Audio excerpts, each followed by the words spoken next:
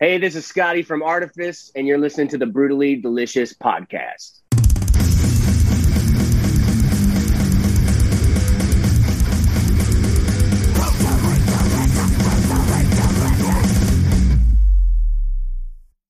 Hello, hello. What's up? Can you hear How's me it all right? going, man? I'm Yes, doing sir. all right. Thanks for joining us. Yeah, how are you?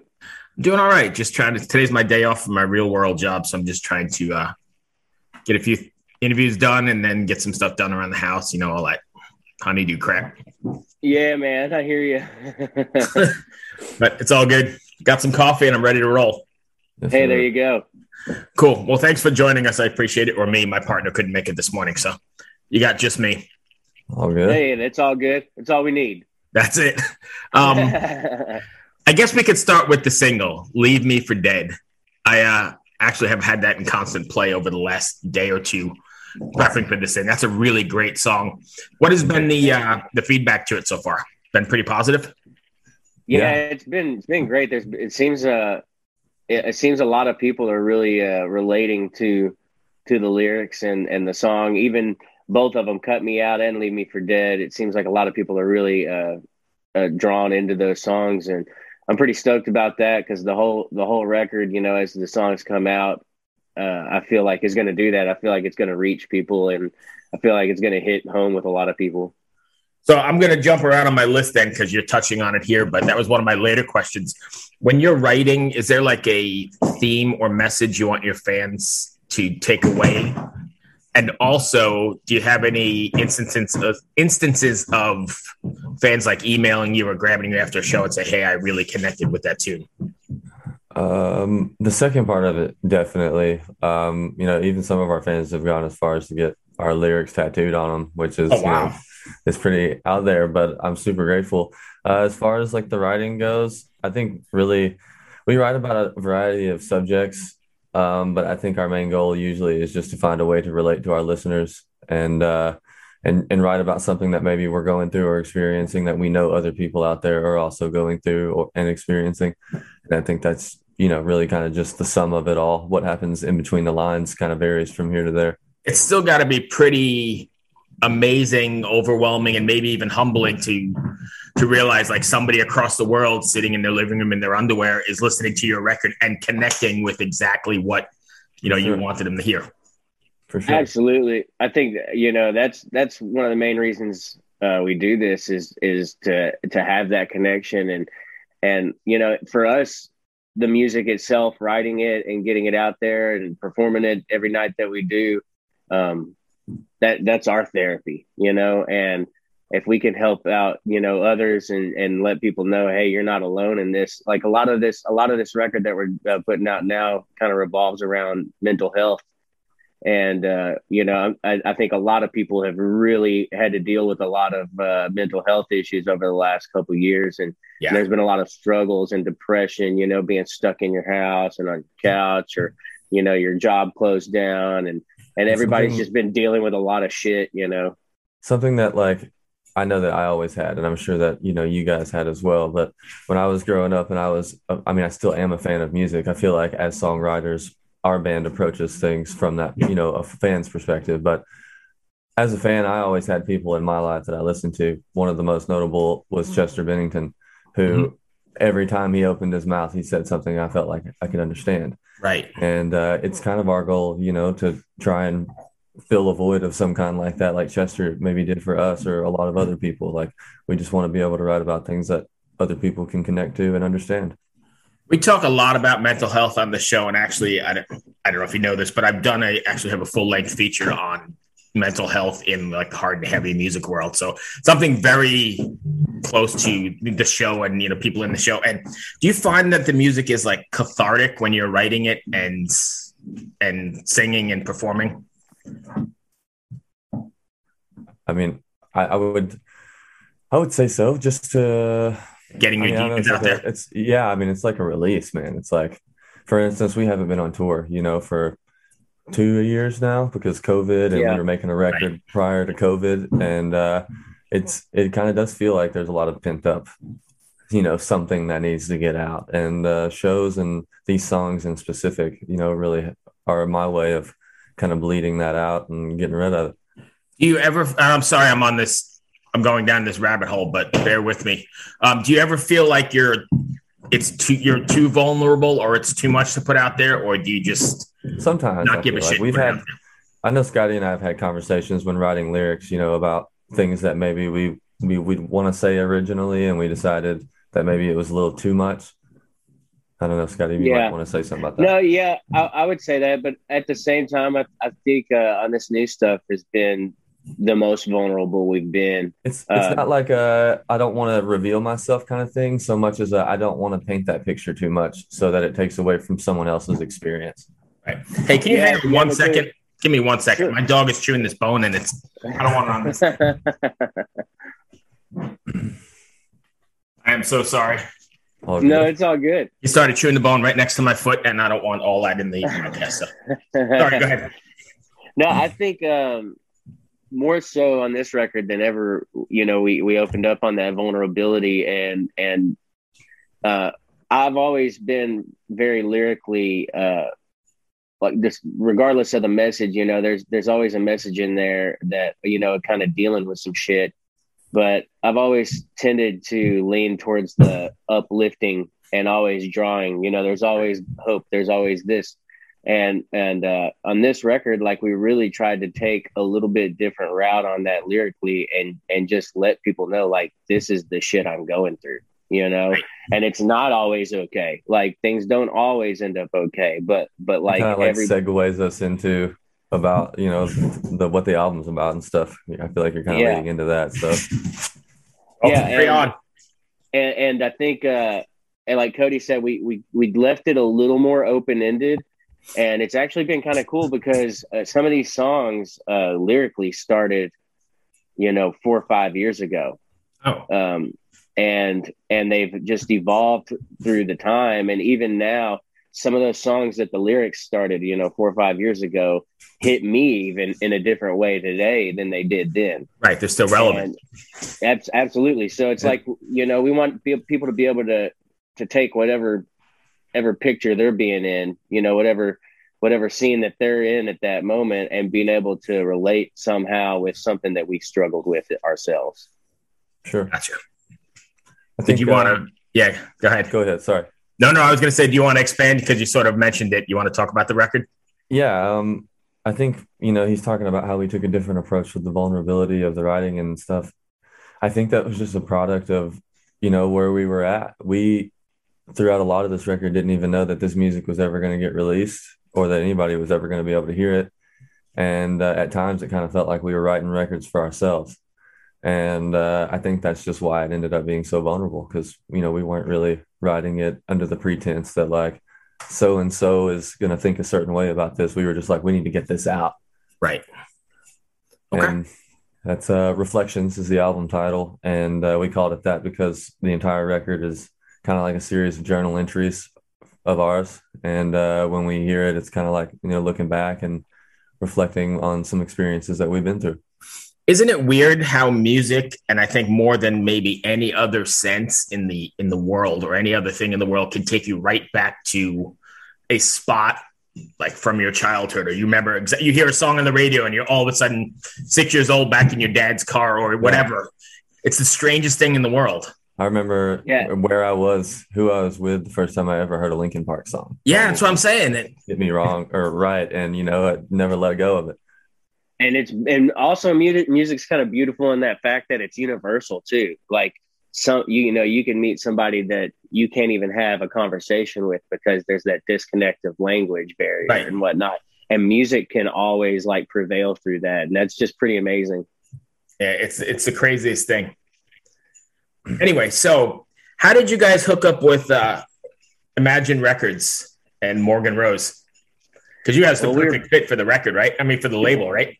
Yeah. So we were playing in outside of Chicago one night at a buddy of ours, Illinois, Top Fuel Saloon, and it's a good show, good crowd, and we're on stage, and I happened to just look up and see Morgan walk in, and I was like, "Oh, hey boys, we got to step it up real quick." Gotta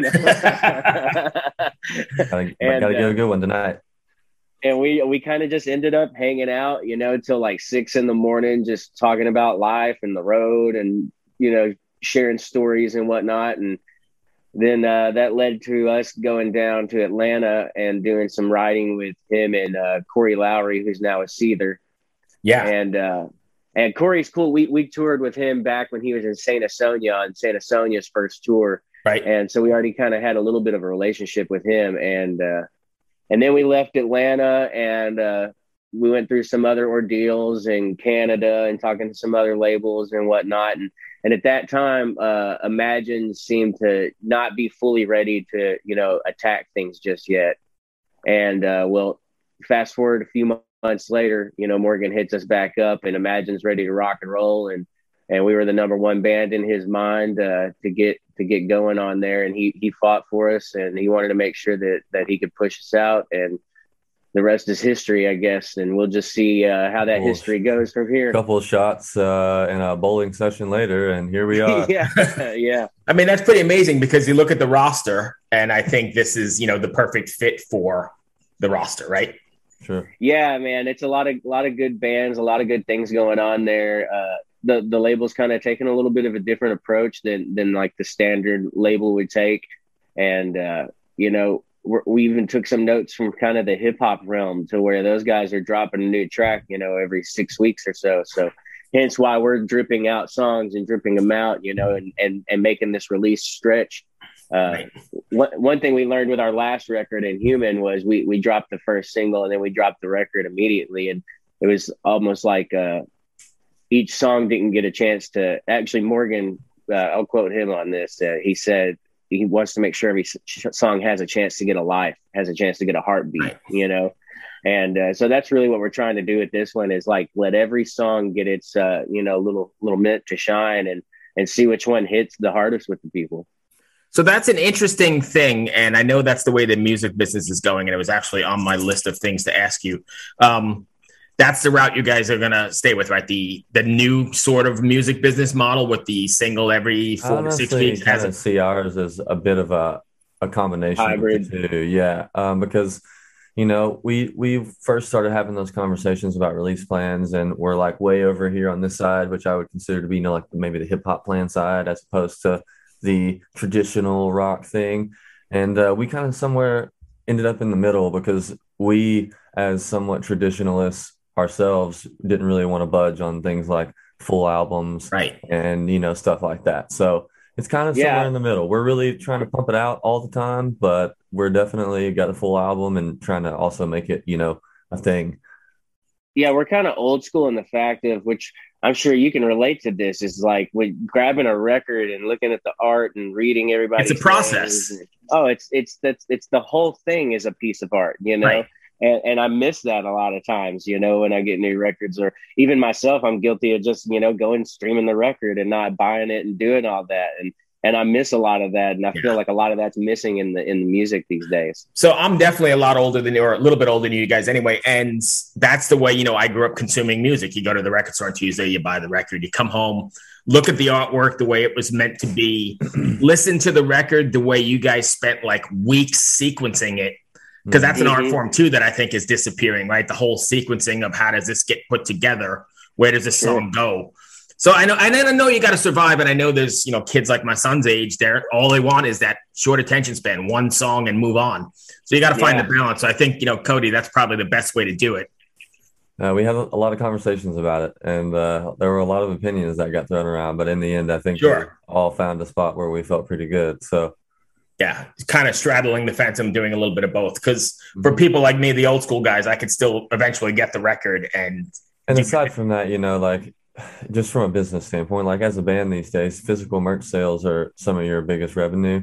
So, I mean, it doesn't make sense for any band, in my opinion, to go on tour and not have CDs for people to buy and sign. And take home and hang posters on their walls. It's like free promo, They buy that CD and take it home. They're going to think of you again like 2 weeks from now when they see that.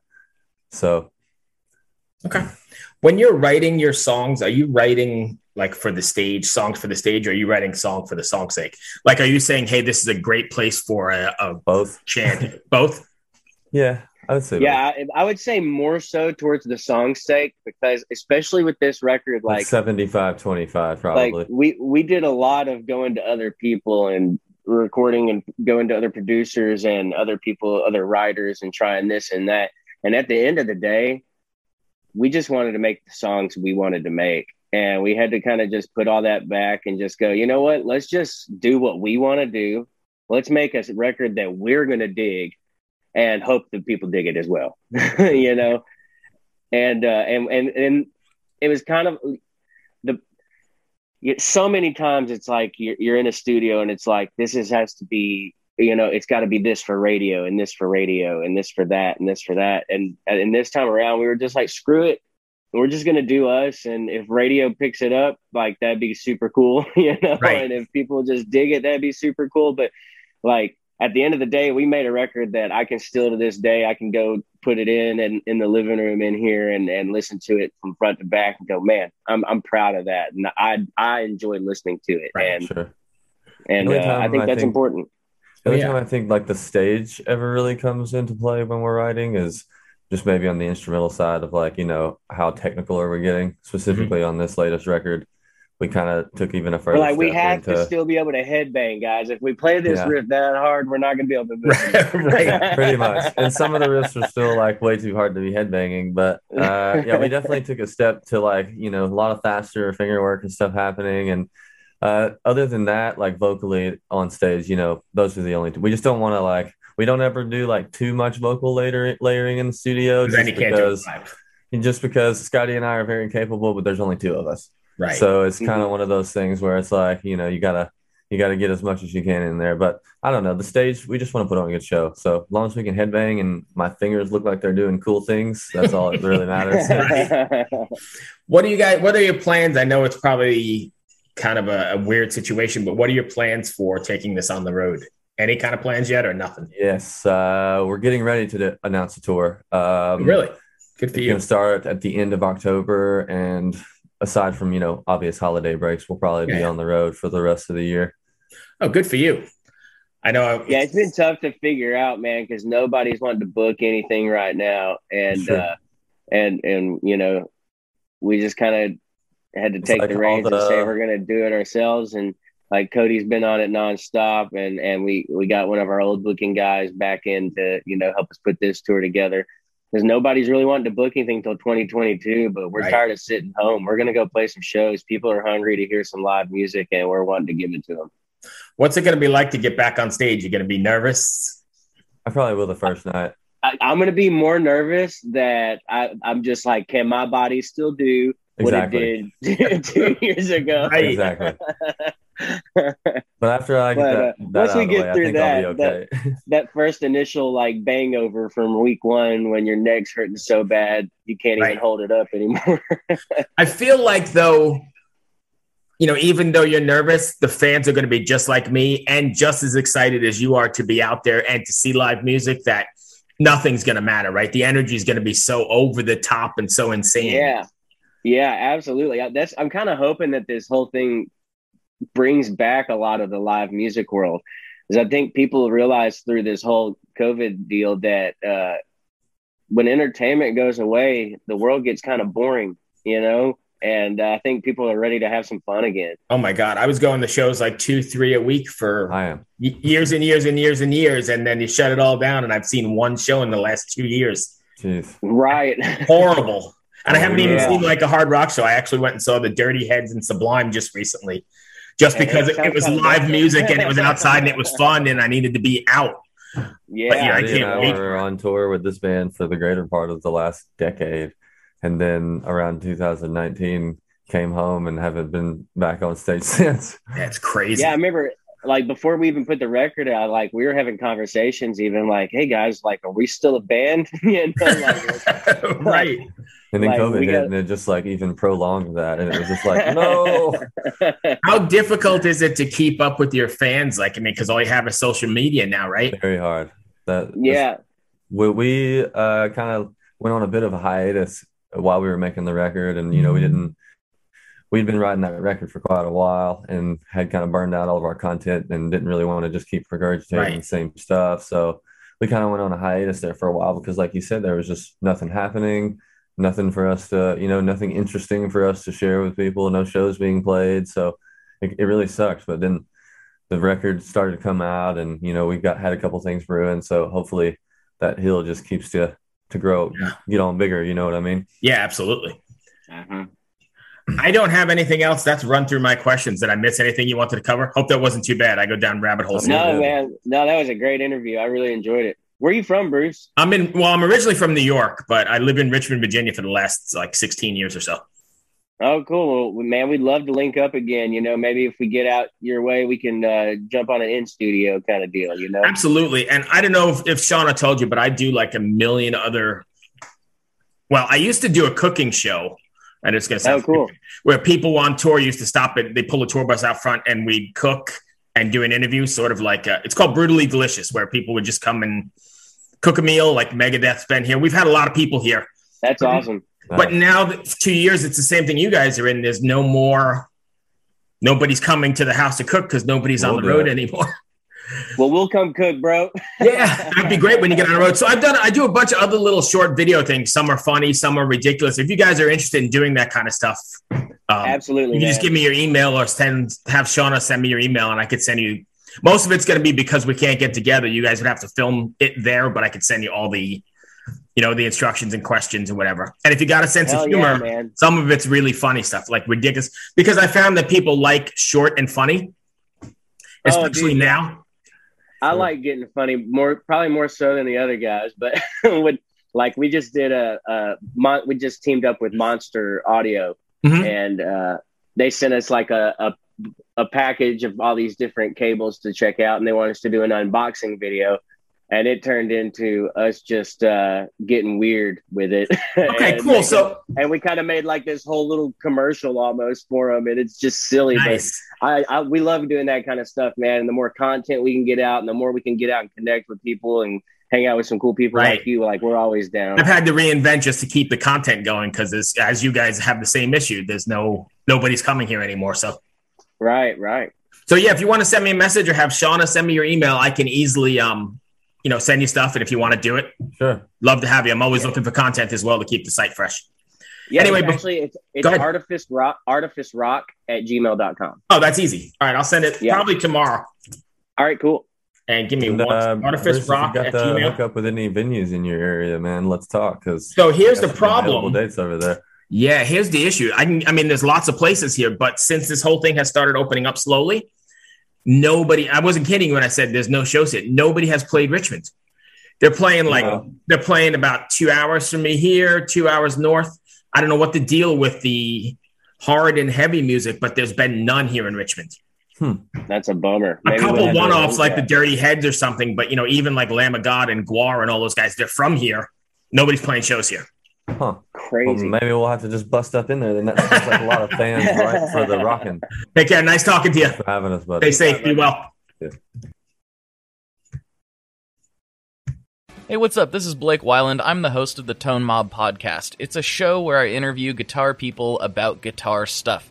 We talk about their pedals, their amps, their accessories, their preferences, all that stuff, as well as a healthy dose of whatever comes up. Topics have ranged from aliens to addiction and anywhere in between. Oh yeah, and pizza. We're definitely going to be talking about pizza. So get the show wherever you're listening to this podcast at. Just search The Tone Mob in your search bar and it will pop right up. Come join us. We're having a lot of fun. Thanks for checking it out.